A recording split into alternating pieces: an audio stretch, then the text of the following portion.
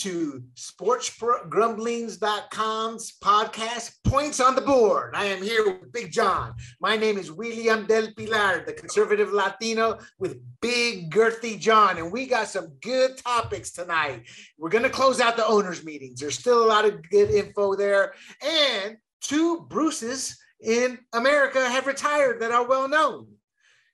We also have another minority hire in the NFL. And this one has nothing to do with skin, but quality of coaching. Mm-hmm. Some Dickie V kicking the tush out of something. Yep. And unbelievable, Big John. What's that? Antonio Brown is in the news again. Wow. Imagine that. So how are you doing, Big John, before we get going? I am doing fine. I'm ready to go. I know I may seem a bit lethargic, but I'm not. My mind is sharp. So if the mind is willing, the mouth is going, even if the body is kind of being a lump of clay right now. So well, that happens when you get big and girthy and old. And old, that's the key, old. But exactly. I've been carrying around this weight for a long time. I'm used to it. But the old part is what I'm still getting used to. But well, for the audience that doesn't know, Big John was in a major accident some years back. So how's the health hanging with the bones? The healing still there? Or is arthritis set in? How's it going? It was funny because my mother called me last night and she said, "How long's it been? 5 years since you had that car accident?" I was like, "No, it's 8 actually." Wow. It's funny, but it's coming up. April 14th would be my 8-year anniversary of almost being killed in a very serious car crash. And believe it or not, I still feel it, man.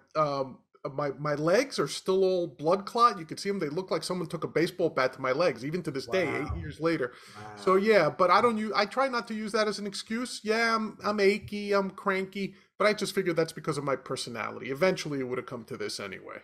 No, Big John's a nice guy, America. He's a hugely nice guy. That's why I actually approached to work with him. Anyway, let's get to it here, big man. Sure. Let's wrap up the NFL owners meetings. There's 3 topics I want to talk about. Sure. And we'll get into the first one right away. The NFL is denying interviews for secondary executives until after the NFL draft. I kind of like it. What are your, and I'll explain my thoughts here, but what are yours first? You like it or not? I hate it. I hate anything that restricts people's choices. So I don't view it from the team's perspective. I view it from the coaches, the personnel's, the employees' perspective. This isn't a plea for socialism. I'm certainly no Bernie Sanders or Elizabeth Warren. I'm not talking about that. You're talking about your freedom of a libertarian and our ability to make our own choice. Look, I firmly believe that if teams want to restrict their employees' movement, they should have that written into the contract. That way, at least every employee knows, okay, if I get hired by Buffalo or Philadelphia or Tampa Bay, which were, I think, 3 of the teams that said, they proposed restricting this, I would say, okay, put it in their contract. If you leave prior to the NFL draft, you have a non-compete clause until after the NFL draft. That's not uncommon. It's a typical business practice. It happens in any industry. If you don't want to be restricted, don't work for those teams. But to have a blanket policy like that, no, sorry, there's no indentured servitude in my world. I completely disagree. And here's why. Well, for the record, we always had a 2 weeks notice and I built into the contracts for our freelance writers. Right. I never actually held anybody back from a job because they were under contract for the year. Right. Contract more was a guarantee where they wouldn't just leave without some kind of notice, because I could be an ass. I would take him to court, even though we couldn't afford it, just so they would have to get a lawyer and go through the misery of all that. Right. You know, but that's neither here nor there. But people think I'm mean, but it's business. I was protecting my damn business. But let me ask you this, William. You told your people, if you leave, you got to give me 2 weeks notice. Right, but in reality, you always had that jerk. And this was the freelancers, our writers. Right. Our management were under different California law-based type of employer. But I never had an issue because I knew our better writers would get poached Sure. because we weren't paying much because we had Right. so many volunteers, you know? And so the only thing I ever kept them to was like, I said, can you give me 2 weeks? I said, you can write for them, but I still need those 2 weeks. Like, I have to find somebody to slide them in. Not one, there was in 10 years, there was never not an issue. Now, the reason I understand this rule, and I disagree with you, is it has to be league wide. You know, you have to shut that down to make it uniform. I get that. I'm not saying I agree with it, but I understand the logic. But these are jobs that people can't turn down, and the teams know they can't keep those employees from turning them down. So they're not saying we don't want you to have that job. What they're saying is we need you through the NFL draft. This rule is being put in place so teams don't poach somebody right before the draft. I understand why teams would want that. And what I'm saying is write it into the contract. Right? No, that is, John. As a business owner, we should know that it's a 99% chance that's in the contract, but they needed to get it passed as a league. Why? To have uniformity. You know, those leagues, whether we like it or not, they're built on uniformity because of the law. John, we've had this conversation. I could not give employee A, who was 10 times better than employee B, a bigger bonus because activist, stupid, ignorant judges would sit there and look at employee B as the equal of employee A, you know? So it was easier for me not to get into that potential legal battle. Here, y'all get the same gift. You know, that's probably one big reason, even though they're exempt from certain laws, it's just common sense. You make this rule, it erases any issues. Plus, most owners they are the team owners. So all they're doing is taking it one step further. And the players union has not come out against this. Well, I'm sorry, I apologize. There is no coaches union. There is no coaches union. Right. So that's one reason they can get away with this without some kind of negotiation. But I think it's a fair deal because look, there's no doubt Jerry Jones would try to poach Carmen, the former owners of the York family, the Bartolomo. Eddie. No, Bartolomo's the money honey on CNBC. Yeah. He would do something like that. So my point is, this keeps everybody honest. The person still gets the gig, and if he doesn't get the gig, if I'm the guy who lost out on the gig, I'd have to be asking the team, "Did you want me just because you knew the Eagles wanted that top coat?" You know, so there's various, as you like to use, various layers. Overall, I think it's a good lot of layers to it, but I think we just fundamentally disagree. I am always going to be on the side of more freedom, more choice for individuals, and less to corporations, governments, and anything that's collectivist. So to me, no, I agree. But John, the one thing the NFL has done, and it's probably because of the some kind of I don't know who they negotiated with, but I'm sure there may not be a formal union for coaches, but some coaches probably had a say in this, that they cannot turn somebody down from taking a job that is a promotion. So if they go from assistant or from defensive coordinator to assistant head coach or whatever. I disagree with that too. No, but my point is they've made it work. See, this is what you need to realize. Leagues are different because free agency alone should be against every libertarian belief you've been brought up with. Because I'm saying not free agency, but the draft, because they don't get a choice what team they go to, do they? The draft is against. If you look at the draft by itself, I agree with you. Like honestly. The way you look at it, I've always said the draft is like legalized slave auctions right now. Exactly. I don't understand how this like. But John, you know why it's done. Don't say you don't understand. No, I understand. I understand why it's done. What I'm saying is, in an era where everything gets a metaphor to like oppression of people of color, anything. Like the Will Smith incident with Chris Rock. Somehow, I read an article in Salon. Somehow, a black man slapping another black man is somehow related to white nationalism.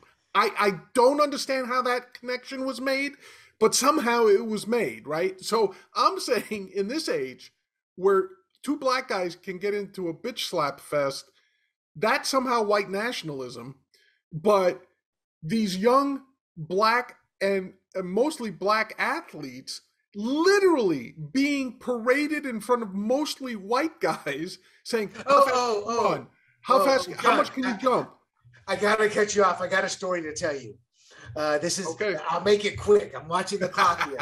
So I'm at the Senior Bowl. It's drafting. I got involved in I was always a political junkie, heavy political junkie at the 2000 election with Chad, and all that. And then that's when I saw the media begin to shift. That's when I saw the polarization being pushed heavily on identity politics. So I'm at the Senior Bowl in Alabama.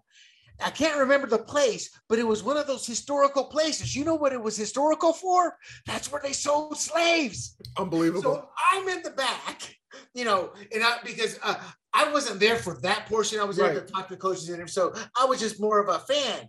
And first of all, dude, I'm not gay, but these are some damn impressive human specimens. Oh, yeah. In terms of they come as close to the look of a Greek god as you'll ever see. Agreed. Okay, so that out of the way, I'm looking at him, John. So you can't see my arms, but they're spread out like this or that. Some of them are up there in black boxers. Some of them are up there in whitey tighties. And I'm thinking, I'm like, oh my God, this is how it was 100 years ago. Except they went up there and changed, and I'm looking around because in my mind, I'm freaking out, not in a bad way, just like, doesn't anybody else see this? Am I the only one that sees this? I'm sure they do. I'm sure they do. But you know what's funny? Here's the difference. They were being sold into slavery. Right. These people were being hired to become 1%ers in the country. And those owners have every right to know what they're getting because it's their bodies they put on the field. Well, that said, and it's also voluntary. Irony is just true. I get it. And it's also voluntary. I get it. Like nobody's supposed to be there, right? I get that part of it. But the actual process itself, it's stunning to me. Oh, there hasn't been, now you know what the conundrum is, right? It's exactly what you said. The conundrum is, even with all the, literally you can't escape it. If you watch the NFL Combine and the draft, not the draft itself, but the Combine, if you watch the Combine on at the NFL Network or something, the fact that slave auction does not enter your mind, to me, is inescapable. It has to enter your mind, right? So if you're on a social warrior, you know what the only thing preventing you from saying something like that is? Is that this, quote, modern day slave auction is actually making the, quote, slaves super wealthy. Well, I wouldn't use wealthy, but super rich. To me, there's a difference. Super rich, you're right, to again use that Chris Rock thing. Yes. They're going to be set for life, like you said, right? They're going to become rich. Yeah. So that is, to me, the conflict that's going on. Like, it's the same conflict that's going on with Bill Cosby. Like, okay, the guy raped all these women. Don't say that about Mr. Yellow. Right? Mr. Cosby. He raped all these women, but to so much of the black community, Bill Cosby otherwise was always viewed as an icon, as a hero, right? Let me stop you there just for this. It wasn't just the black community. It became, because of identity politics, that kind of became a focal point. But Bill Cosby transcended the black community. Dude, I mean, I grew up on the... We all did. Yeah. We all did. And then the popsicles, the Jell-O, the Cosby Show I loved. He became an institution. How devastated were you when those allegations surfaced? Oh, I can't remember the years, but I do remember. I was like, damn, OJ, now Cosby? Because, I mean, to me, O.J. Simpson was not the Buffalo Bills. To me, he was a player. But to me, O.J. Simpson was the guy in those cool commercials, Hertz commercials, watching out the luggage. He was in the movies? Yeah, he was the juice, but he transcended being the juice. Right. To me, he was not only the American success story. And both of these guys, what do they both have in common? They both come across as like the nicest guys around. Right, you're right, and that's why it's so devastating. I was devastated. So I sat at my desk at the VA center because I was transitioning out, so I had a 6-month gig there, and I just sat there thinking, I was going through my head everything because they hadn't actually come out and said it's OJ, but it's like it's like nobody was saying it's OJ, but everybody at that point knew it's OJ. So I'm thinking in my mind, I'm like a mini detective, you know, finding ways where it wasn't OJ and failing every time, and it was completely devastating to me because it's true. You don't want to know how the hot dog or sausage is made, and you don't want to meet your heroes. But Big John, we really got it off track. That's okay, but that was a great little segment there. But I agree with you. So I agree. But the more we're going to disagree on this, we're going to disagree on this. They should have their freedom. Yeah, the more freedom for the individual, the better. Yeah, I don't think so, only because the leagues are unique. But that said, every year a little voice keeps saying louder and louder, take their antitrust exemption away. Yes. Yeah. Okay, real quick here, Big John, because we've already talked about Mr. Jimmy Garoppolo. Yes. He had he's 30 years old, had shoulder surgery, waited till after the season. Thus, no team had any interest because you have to wait out, see how he comes out of this injury. Well, there's no longer a QB market. And over the owners' meetings, his name came up a couple of times, just topic of interest. What right now, the 49ers are just giving public lip service right now because I see a couple of bad issues with keeping Garoppolo on that team. What are your thoughts? Is there a market? And two, what is their best move with him? It's so tough because, look, Jimmy G was a warrior last year. He knew he was – I mean, he was hurt. He played hurt. He basically almost got them to the Super Bowl. They far exceeded expectations with him under center. And he does have 1 year with them going to the Super Bowl. Yeah. So – and to know the whole time you're gone, like how professional was he? Do you know what I mean? Much more than Baker. Right? And now, because he was professional, because he performed the best he could, he played through his shoulder injuries. People think like he just got it in the last game he played. No, he played a lot of the season with shoulder problems, just like Baker Mayfield did.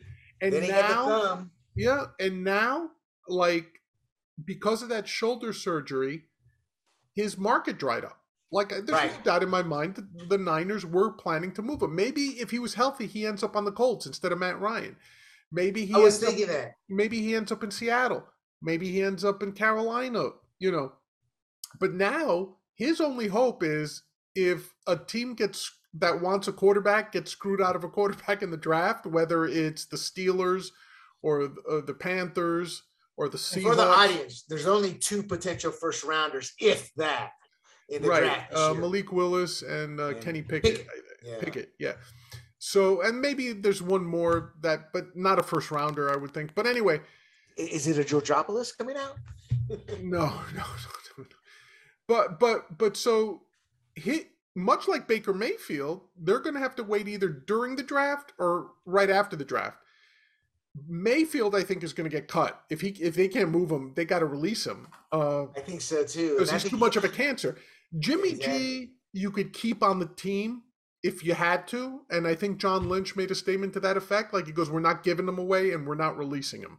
Right, and that's I don't blame him for that stance. Yeah, because you've got to feel some loyalty to the guy, and I know that's a silly concept in the NFL, but.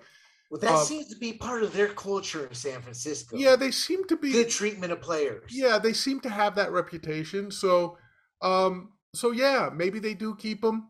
I'm sure if something comes up, they'll move him. But I don't think Garoppolo is going to be a cancer for that team. Look, he could be a better version of Ryan Fitzpatrick, right? Ryan Fitzpatrick, everywhere he went the last 7-8 years of his career, he was somebody's backup, and he always ended up starting. But you never heard him bitch. You never heard him complain. He was always professional. Like, he supported he supported Josh Allen. He supported Tua Tagovailoa. Right. So anywhere he's been the perfect backup QB. Well, but he did manage to get the big contract out of New York as a starter. Remember? Yeah, and also the Commanders, the Reds, the football team. He was also a nightmare for a topic we're going to talk about next. Yeah, we'll talk about it some other time. But anyway, so I think Jimmy G stays put on at least until draft day, and he may be on their opening day roster.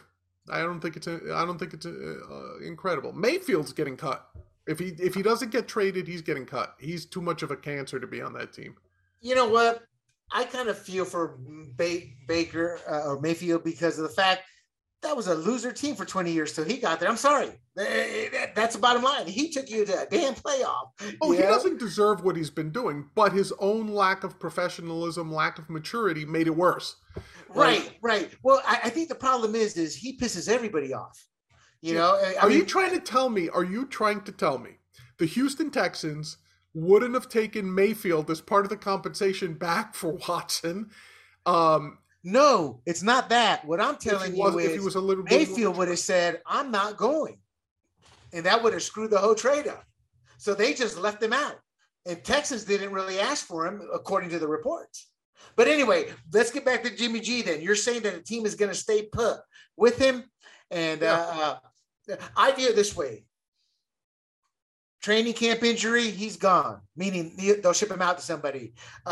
In-season injury, he's gone. They'll ship him out to somebody. And right before the trade deadline, they would be possibly willing to take a pay cut in terms of what they ask for him to send him to a team that may need a quarterback, you know, as long as it's not in their conference division, you know. Yeah, I can see that. But I do see, I could see Houston saying, we're going to rebuild. Jimmy's only 30.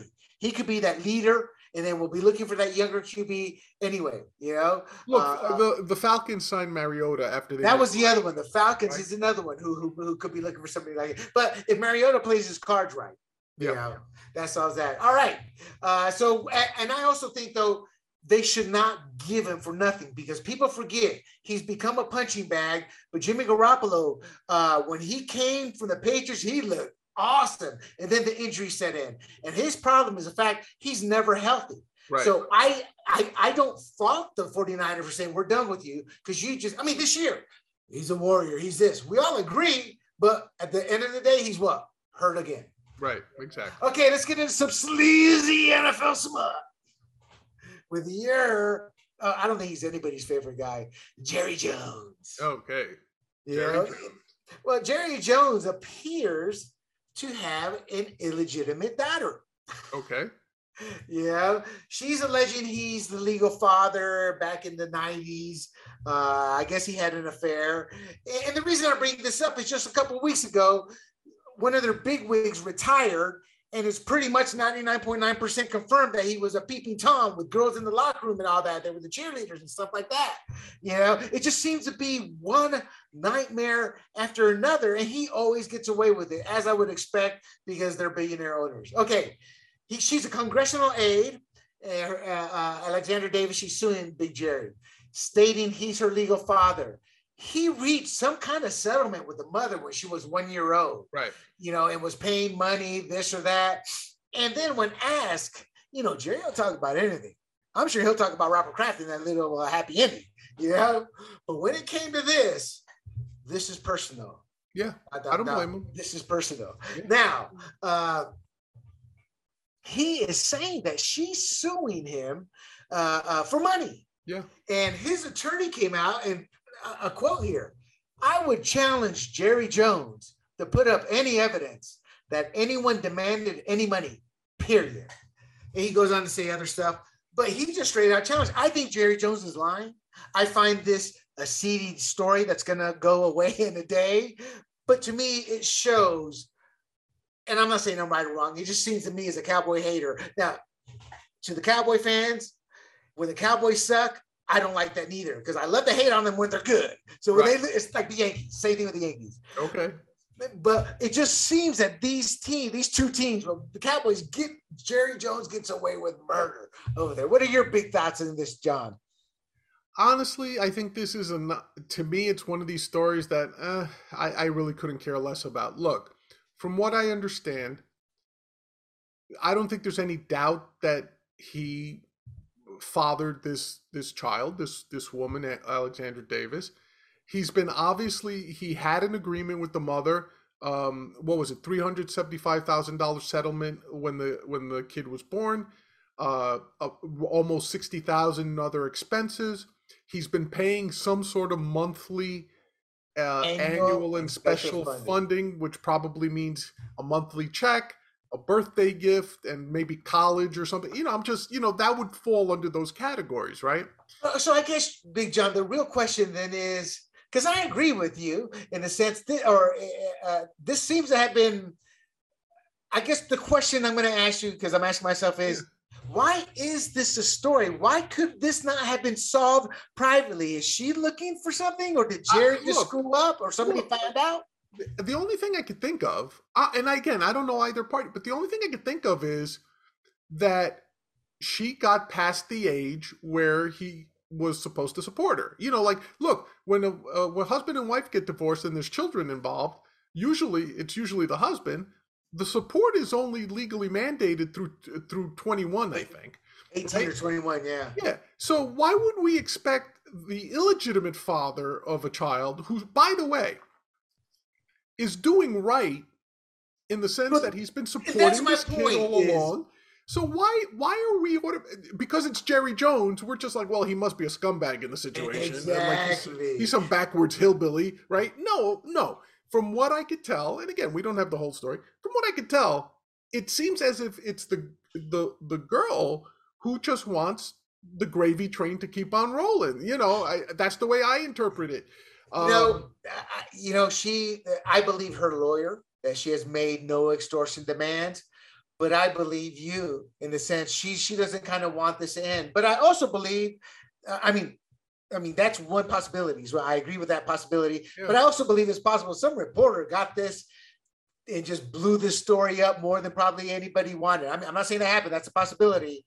Well, the only way I think Jerry did the reason I believe those possibilities are there is because Jerry will talk about anything. He was like, no, this is private. Meaning he's pissed this is out and is going to keep it private. But there was a non-disclosure agreement as part of the settlement. So, but John, good and well, the past 2 years, non-disclosure agreements, the courts have literally thrown them out. When there's been a compelling reason, but for what I'm trying to get at is no, it's political now. Fair enough, but what I'm saying is there'd be no reason for Jerry Jones to make it public. Yeah. No, I agree. And you know what? The more I think about it is whoever put this topic in our podcast should be taken out bad. Let's just end it on this podcast in this note. Who would have ever thought in a seedy story we'd be kind of taking Jerry Jones's side? Yeah, right. Well, look, it just goes to show you anything can happen.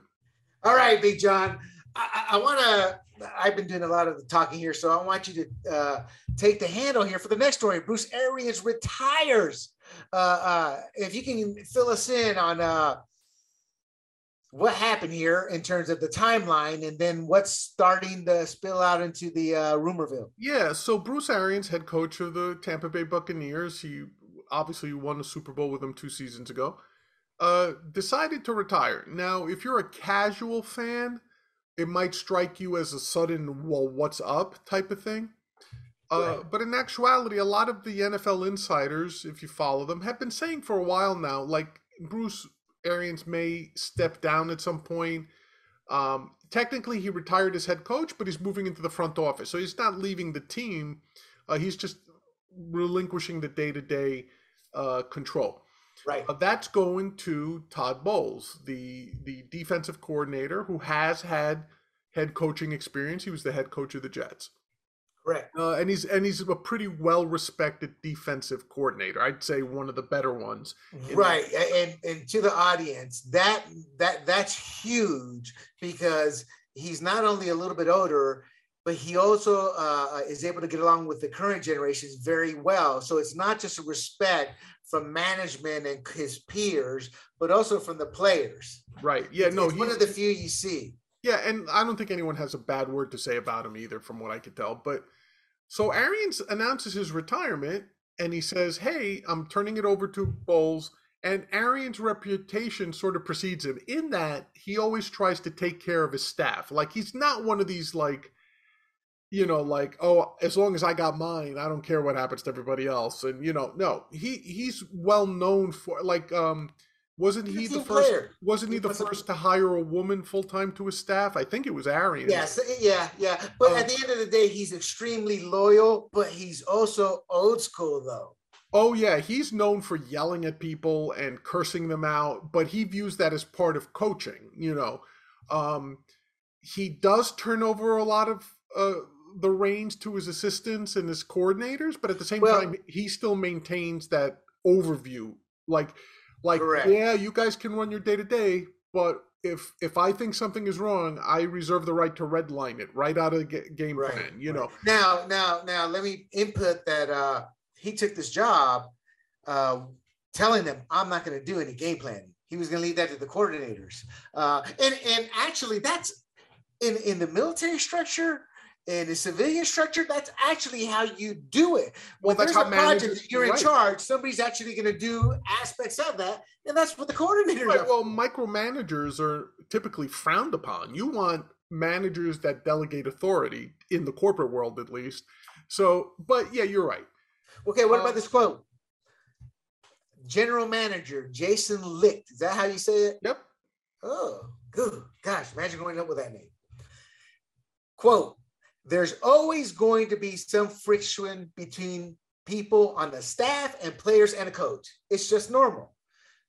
General Manager Jason Licht on friction between Brady and Arians. Now, normally I would go, oh, there's something there. But the truth is, you and I are older in terms of as fans and as being in the industry. So we've been around to know who Bruce Arians is because most don't, because unless you're a head coach, they don't know who you are. But since we're in this industry, and he's always been abrasive. He's always had a style about him.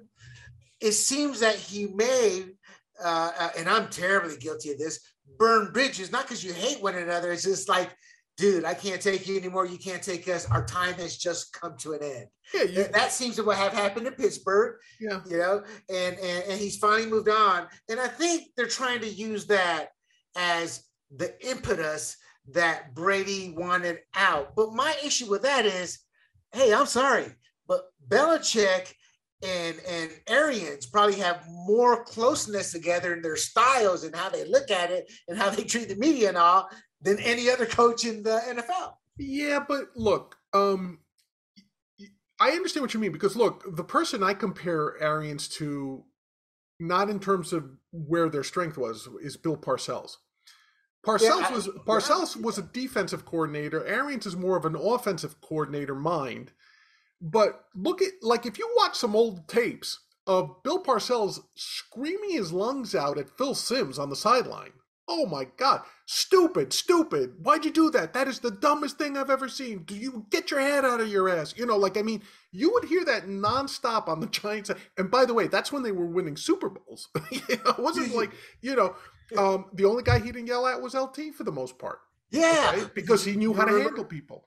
Remember what he said to Bill Belichick? Well, that's why you're not a head coach anymore. Right. Yeah. Another gig, you better. I was like, dude, it's just the irony. Yeah. So now, last year there were reports. You saw them as well as I did, that there was friction between Brady and Arians because Brady preferred working with Byron Leftwich on the game planning, and Arians allegedly would walk in and redline stuff like, no, you can't do this during the game. No, do everything can stay, but this isn't going out. True or not? What do you think? Probably, I would say it's true. I could see why it's true. I could also see that what some people claim, that Arians, truly old school, believes in the team. He doesn't believe in any one person above the team. So he got in Brady's face too. And I'm sure, what's the last time anybody got in Brady's face? You know what I mean? I'm sure Belichick, but not in the same way. Though. Not in the same way. Yeah, but see, they had a different relationship. Right, but Arians also, in his way, was very accommodating to Brady. For example, he said, I did not want Antonio Brown on my team. I did not want him on my team. But why did they sign him? Because Brady wanted him. Mm-hmm. So he bent a little bit, but when Antonio Brown had his meltdown in the Meadowlands against the Jets, what was Arians' reaction. He's no longer part of this team. I'm not answering questions. Yeah. I don't talk about people not on this team. Like, what was that? In the post-game conference, he's gone. You know, I don't care why. He's gone, you know? So what did he say he was retiring for? Why was he retiring? He just said it was time. And there were people who knew he was looking to retire, but here's a theory that's going around, which to be honest with you, with no other facts, just whether it sounds reasonable to me, I think it sounds reasonable. I think Arians would not retire to give Brady the satisfaction of saying he retired me, right? I think that wasn't going to happen. So when Brady retired, when he saw Arians wasn't going anywhere, they probably huddled together, and maybe between management, Arians, Bowles, Brady, maybe they just had some talks and said, look, why don't we do this? Bruce, you're going to retire anyway. You told us you're tired of this. You know, I think he still has health issues. And they said, look, why don't you retire on your terms? How would you like to retire? And he probably said something along the lines of, well, if Brady comes back and the team's a contender, I'd rather turn that type of team over to Bowles. Todd Bowles. And that is why he said he retired. That was his goal. And that makes sense to me. Hall of Fame. Given his loyalty to his people, that makes sense to me. Like, why stick Bowles potentially with a crappy team, with no Tom Brady team, with no quarterback and no good quarterbacks coming out in the draft? You know, like, so to me, it makes sense. Whether it actually played out that way, I don't know. But it works out for Todd Bowles. It works out for Brady because Brady gets to keep Leftwich.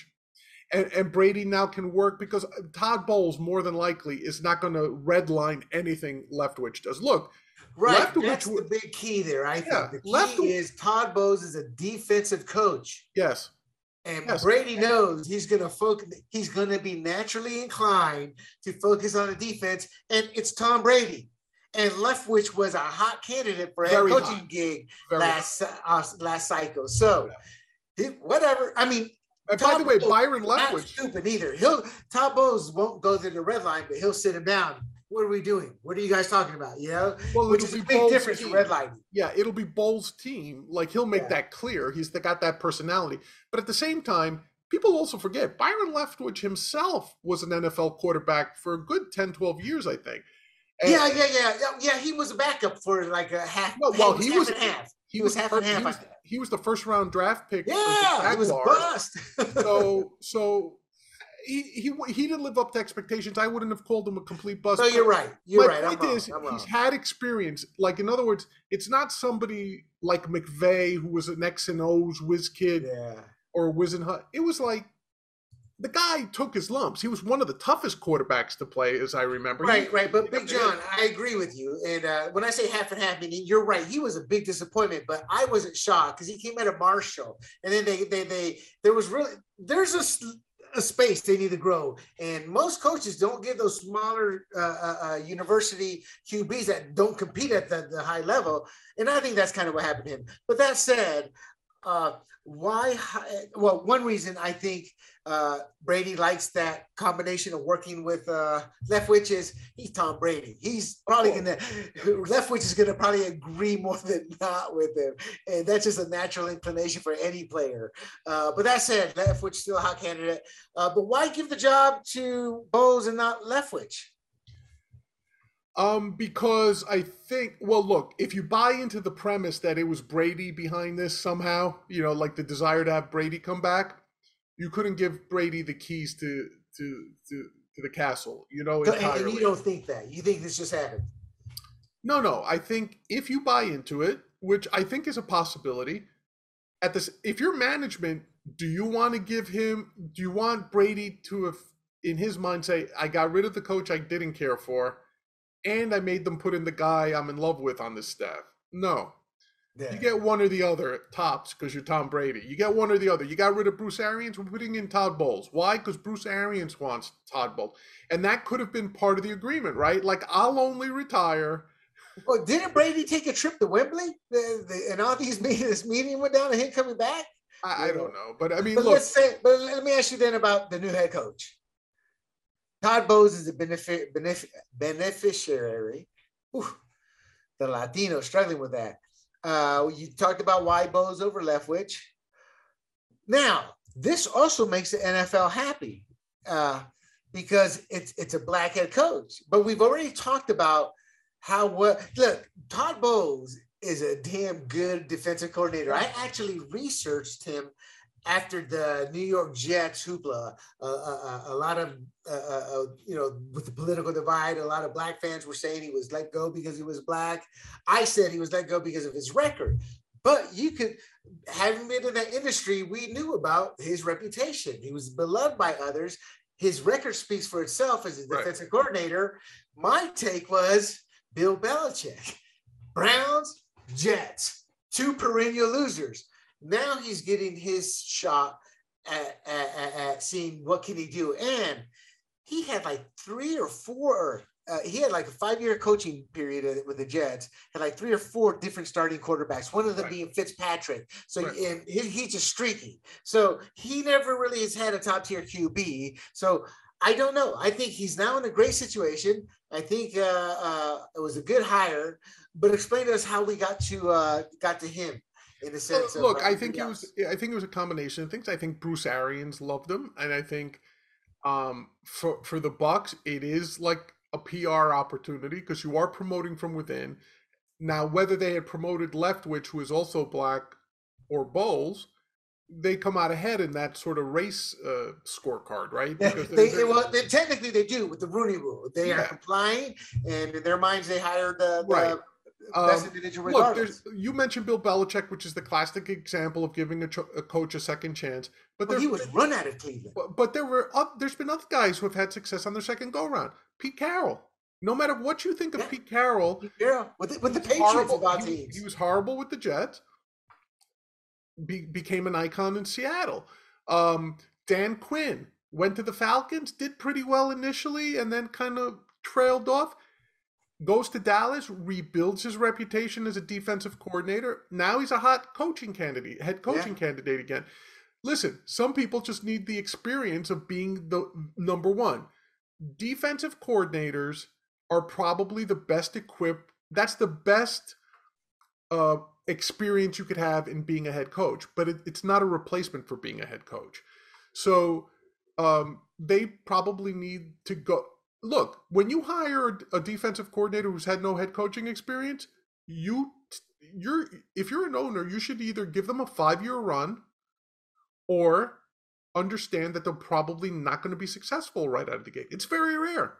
It's very rare. I agree. I think a 5-year run with a checkup at year 2 and 3, checkup in year 2, 3, if it's going south too quickly, but you want to give him 4 to 5. And you want to give him 3 to 5 years. Right. And what did they do with Bowles? They tore up his 2-year contract as a defensive coordinator, and they gave him a new 5-year contract. So it seems as if the Bucs are prepared to do this the right way, And look, now Bowles has no excuses, right? This is what I want to ask you this question. Yeah. First of all, he was 24-40 as a head coach for the New York Jets. But as an interim coach, he's a winner, 2-1. So knowing he really didn't have a steady quarterback, and Darnold was his last quarterback, I think. Right. And is he going to be a Norv Turner, who was a great coordinator, but had failed at every coaching position? Is he going to be a Norv Turner or Bill Belichick? I don't think. Well, look, Bill Belichick is a higher standard, right? So I don't know if he's not going to be a 9-time Super Bowl winning coach, but can he be a winning coach in the NFL? Pete Carroll. Yeah. Can he be Pete Carroll? Sure. Yeah. Can he be successful? Yeah. Especially with the situation he inherited. You know what? It's like you're serious. You're getting ready to explain it on 10 different points, and I'm holding back. You're not holding. It's like there's 1 point. What's the 1 point? It's Tom Brady. He's going to be the next Pete Carroll. I mean, he's got Tom Brady. Tom Brady actually proved to the NFL. Agree with me or not? But take the point further. But Tom Brady when he went to Tampa Bay, my first thought was, oh, everybody's going to laugh because, even if he has a winning record, we're looking at, tradition holds, statistically speaking, when these veterans hit these new teams, it's not the gravy train. He not only did it, he went in with the Bucks, and that defense beat down and kept Kansas City from a defense. So don't you think with that team alone, sure, it's not the same full team, but look, they were literally a comeback play away from advancing to the championship game or advancing past the Rams last year. So, I mean, am I on cloud nine thinking Bo's going to succeed or? Oh, I think he'll succeed. I think he has the team to succeed. He has no excuses.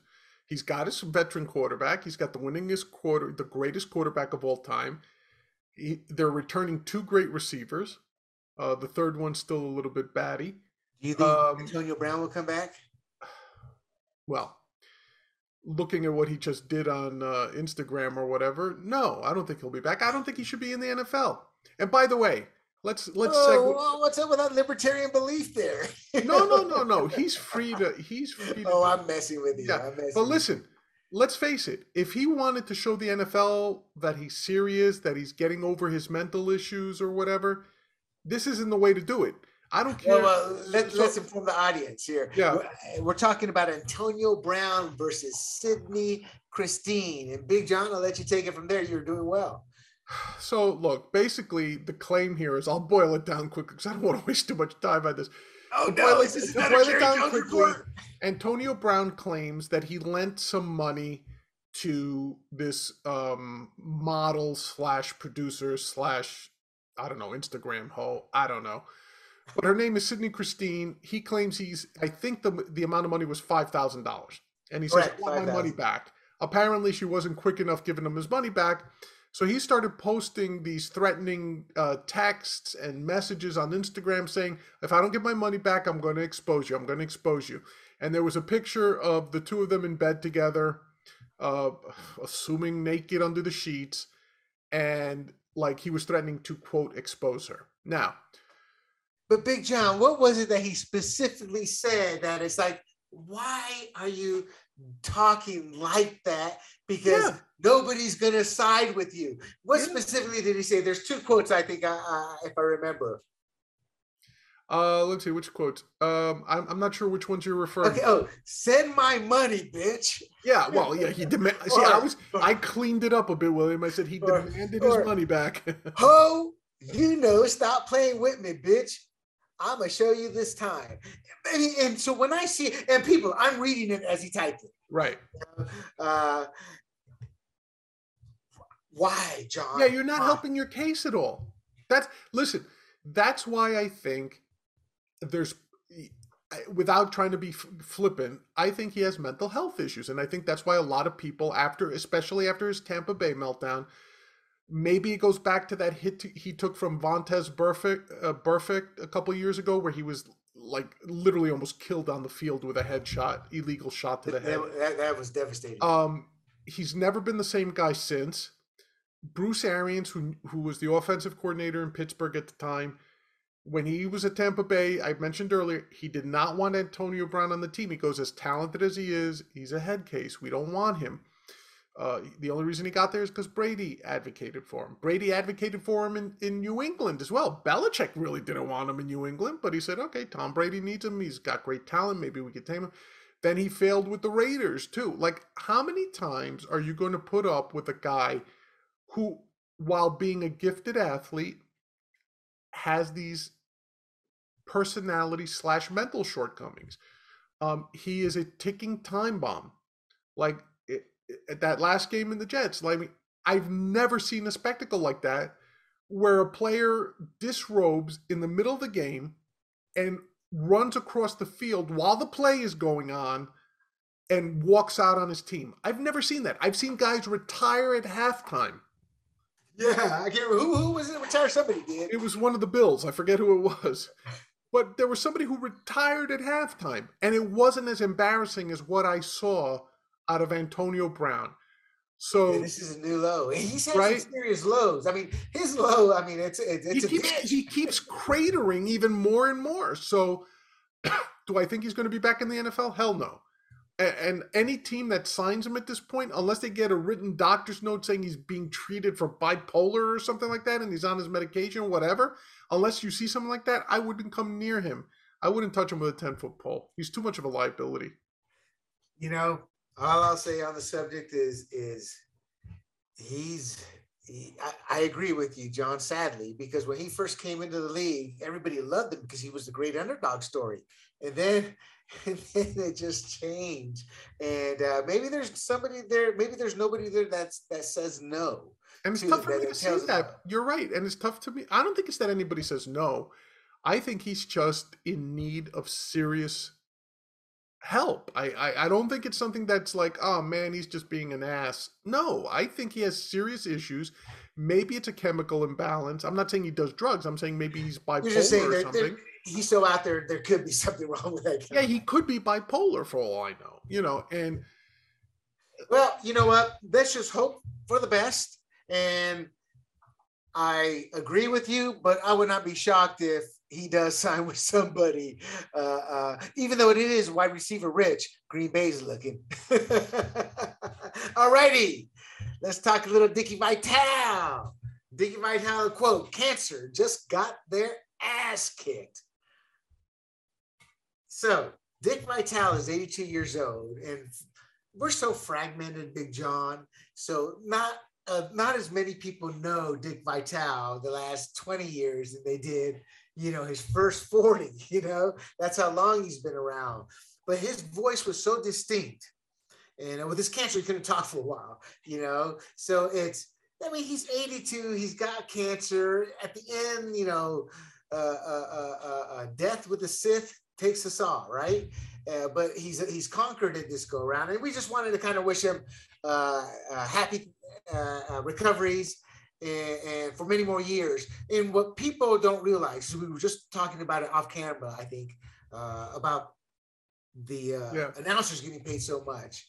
But there are a few memorable announcers, you know, right. Howard Cosell, you know, so and in basketball, Dick Vitale is one of the more memorable college basketball because of his unique voice. Any quick thoughts here, Big John? Yeah, no, I mean, look, he is older, probably was going to retire soon anyway, but especially for someone like him, someone who relied on his voice like that to have, I think it was some sort of throat cancer, where he couldn't talk and he had to be quiet. Look, wonderful to hear he's beaten it as far as we know, that he's back, he's talking, he's sharing his story, trying to inspire others.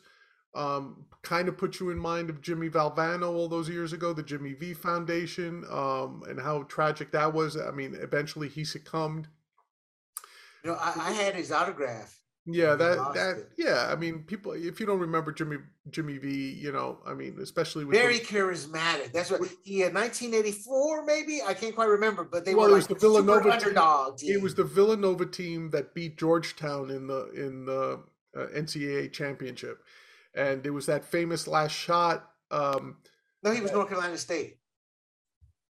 You're right, Jim Valvano. Jim Valvano, yeah. Where they missed the hoop and then he caught it and dunked it. Yeah. And that was against, I think, Georgetown, who was Houston. It was Houston now. Only because I'm from North Carolina. Okay. So as you're talking, you're triggering memories. All right. Yeah. Like I'm not a big college.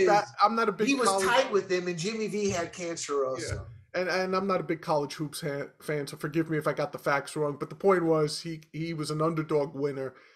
Captured the attention of the country, and then unfortunately got stricken with cancer. So glad to hear Dick Vitale's on the mend, and hopefully he'll continue for a long while. You know, at 82, I'm just happy that he overcame this, and man, just enjoy your life. Go do nothing. And if watching, I mean, it's like I'd rather enjoy it with my wife the final few years in that sense. But to each their own. Right. Okay. We said there were two Bruces who retired.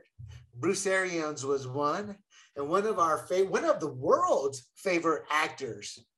But I must say, I think Nicolas Cage would win the bet of the actor with the most straight-to-video movies done in the last 10 years. Bruce Willis has been diagnosed with aphasia, Big John, if you want to tell us a little bit about aphasia, but he's going to take a sabbatical supposedly, but in reality, he's retiring and he's gone. Yeah, so aphasia is one of those disorders that affects speech and communication. Um, Now, its cousin is something called apraxia. So, forgive me, sometimes I get the two confused. Aphasia is a disorder which not only affects your ability to communicate, but your ability to understand what people are telling you as well. Um, I think it's due to tissue damage in the brain. Um, the numbers are about 2 million Americans have this condition, aphasia. It's more common than Parkinson's or cerebral palsy. So what's the main cause of them though? Of aphasia? Yeah. I think it's wasn't it strokes we read? Well, it's brain tissue damage. It could be strokes. It could be concussions. It could be anything that affects your gray matter, basically. But the point is, this does something to the communicative skills, right? Yeah. They have wasn't trouble. That the problem? Yeah, they have trouble either being expressive or being receptive. It's both. Both ways can be affected. Yeah. Is there a cure? I don't think there's no cure, but like I'm pretty sure there's medication to lessen the risk of stroke. I'm sure there's a speech therapy you can do and things like that. Like I know some people. In other words, take care of yourself. But it's not a death sentence, is what I'm trying to say. Well, I think part of the reason for that is simple, and that's because you can have some kind of speech therapy, but you can't wait too long. It's one of those. Oh, yeah, I used to work at the Alzheimer's Association, so my first thought process was some kind of form of dementia, and it's not per se. It can become that, but that's not the cause of it. Right. But it just seems that as a society, no matter how much you want to stay young, fit, whatever, how much we work out or whatnot, our bodies are slowly coming apart and deteriorating, and it's sad. Tell me about it. You know what's sad is a couple years ago, maybe anywhere from 2 to 4 years ago, we got to the point where it's Bruce Willis. Hey, about 4 years ago, we're like, it's Bruce Willis probably earning a couple $1 million to have 5 terrible scenes. And now I'm like, oh my God, I'm a bad person. Yeah. But he was a straight to DVD guy. His last, he earned some like 40, he got like 2 million per pop, and he did like 22 movies in the last 4 years. Now, I don't know if he got 2 million every time. Right. That's what, 40 million? Look, he's still at one point he was the most popular male actor in the world. Yeah. Like he's been in a ton of movies, right? So I mean, he was even in the that Sylvester Stallone movie where he gathered everybody Expendables. The Expendables. every has-been action hero from the 80s. Exactly. So he's been in a lot of stuff. And look, he was a good comedic actor at one point. People forget when he started on TV in Moonlighting with Sybil Shepherd. It was supposed to be a detective drama, but that was one of the hot couples. If you were old enough to watch TV in those years, that was Maddie, and I forget what his character's name was. But it was that. It was Bruce with hair. Bruce with hair too, not a toupee. I look at him and I go, "Oh man, that poor guy's done." But he could do comedy. Yeah, he could do comedy too. It wasn't just action. He could do comedy. You think he should try to come back or just enjoy life? Look, the temptation is to say he should just look after his health. He probably doesn't need the money. I say probably because I don't know what his financial situation is. Look, dude, let's say it was 2 million a pop, 22 movies, that's 44 million. He was probably used to getting much more than that at his heyday with all what I'm saying is he may have begun to learn to live a lifestyle that the numbers weren't adding up. That's hard to maintain. That's hard to maintain. I agree. Yeah. So but that's the temptation. The other thing is that some people, especially actors, they're not driven solely by money. They're driven by a need to project and to be seen and to have attention paid to them. I don't think I'm speaking out of turn. That's the actor personality. So Yeah. We'll see what happens. I mean, I hope I hope he can at least mitigate the symptoms of what he has of aphasia, and hopefully he'll be able to live a productive life in comfort instead of being worried about pain or debilitation or anything like that. No, I agree. I agree. I mean, it just in researching this, coming across, it's like back in 2020, the actors and the crew knew it's there's a quote here. Somebody said that he said, "This is Bruce Willis. I know why you're here, and I know why you're here, but why am I here?" Yeah, I mean, so he was starting to use an earpiece. He looked confused. There was a couple movies ago that we did watch. It was my B movie, Meltdown for a Night. So I watched one of it, and you could just see in the actual role, he was like a feeble old man doing the same scene, and I say feeble because he had this confused look. So it transcended not just from they couldn't hide it anymore, Right. And this one director worked with him with one movie, and then when he asked about it, because he said, "Oh God, this guy's lost," And so they said, "No, he's better." So he did the second one. He goes, "Well, he's worse," So they offered him two more, and he turned them down. And to me, when I read that, I was like, "Wow!" It's like, this is Bruce Willis. He still can make that DVD straight to DVD or video millions. Right. And so I think when that opportunity is no longer there, even from the up and coming directors, I think it's time for him to actually, I'm not going to say what it's time for him to do, but it's time for him to make some serious decisions. Sure. And maybe spending the rest of his days with his family and focusing on the therapy, because maybe he's been doing therapy and maybe he can't come back. But Big John, I think we should close it out with tell me your favorite movie. I mean, his filmography is so vast. Right. There's not just one. Tell me your favorite movie. The first Die Hard movie is probably the one that comes to mind first. I liked him in Sin City, and I also just loved Sin City, the movie. But I would say the first Die Hard, all the Die Hards were good. Even Die Hard 4, where he's chasing Justin Long around Russia, I think. Even that one I'll watch. But his character in Die Hard, the first two especially, the one where Nakatomi building and then the airport in Philly, that was, 1 and 2 were great. And like I said, Sin City are probably the ones. And Moonlighting, the TV show, because it was a groundbreaking TV show at the time. So, well, you hit 3 of mine. The first Die Hard. I mean, is it a Christmas movie or not? Yes. Yes, Big John, Christmas movie. Me, it's an action movie that's set in Christmas. I don't care. Yeah. You win. I don't care. I don't care either. But Sixth Sense. I saw the movie. It was one of those few times I don't want to talk the outside world. And towards the middle end, I figured it out because I'm like, only because he never spoke to the person. I mean, it just seemed too. It was like, that's not how they would have done it, Right.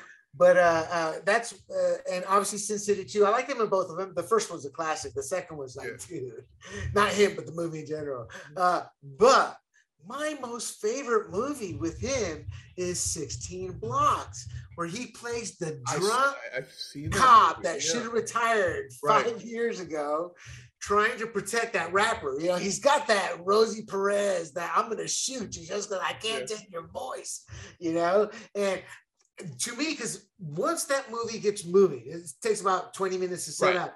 And then from that point to the end, it's action or intense suspense. And that one is, that's kind of like Roadhouse. If I'm surfing, yes, I was going to say, watch it. Yeah, that's the perfect cable movie that you always stop on is 16 Blocks. It was underrated. I don't know that it was his best work, but it was a good and solid movie. And I enjoyed watching it when I saw it. Yeah. Well, he looked his age. He looked like, I mean, that's what I found fascinating to me. And those, again, I talk the nuance of life. And those are the little nuances. You saw how much it's like, to me, it's a combination of makeup and how willing the actor is to get into that role he's playing. And he played that older guy, that older drunk. I mean, it's like when you saw him, you saw a fucking drunk cop. Right. No, he made you believe. Yeah, that's the hallmark of any great actor, right? It is. The suspension of disbelief. Big John has done acting before. But John, I tell you what, send us away with what's the name of your latest project? Oh, Which is not suited for children under 18. Yeah, it's not safe for work. Well, I'll say this without describing it too much. Go to backtothestoneage.com, and it's a project I put together for Amazon Video, but it ended up being banned for being too controversial, William. Well, let me put it this way. I think Tim Tooltime would probably love it. And I think my mom, you'd be like, is she around? No, she's around. She's not. You're cool. Come Yeah, here. I don't think too many females would appreciate that show, but yeah, we're hoping it'll hit big. We're gonna roll out the episodes in stages, so tune in here and we'll let you know exactly when it launches. But back to the stoneage.com. Thank you, Big John. And All to right. everybody, we hope you enjoyed the show. As always, let Yes. us know what you would like to hear, feedback, and we'll grow as a show together. So you've been listening to Points on the Board. Thank you. We hope to see you next time. And don't forget, visit sportsgrumblings.com and check out our stories, articles, and previous podcasts. To Big John in America, good night. Bye bye.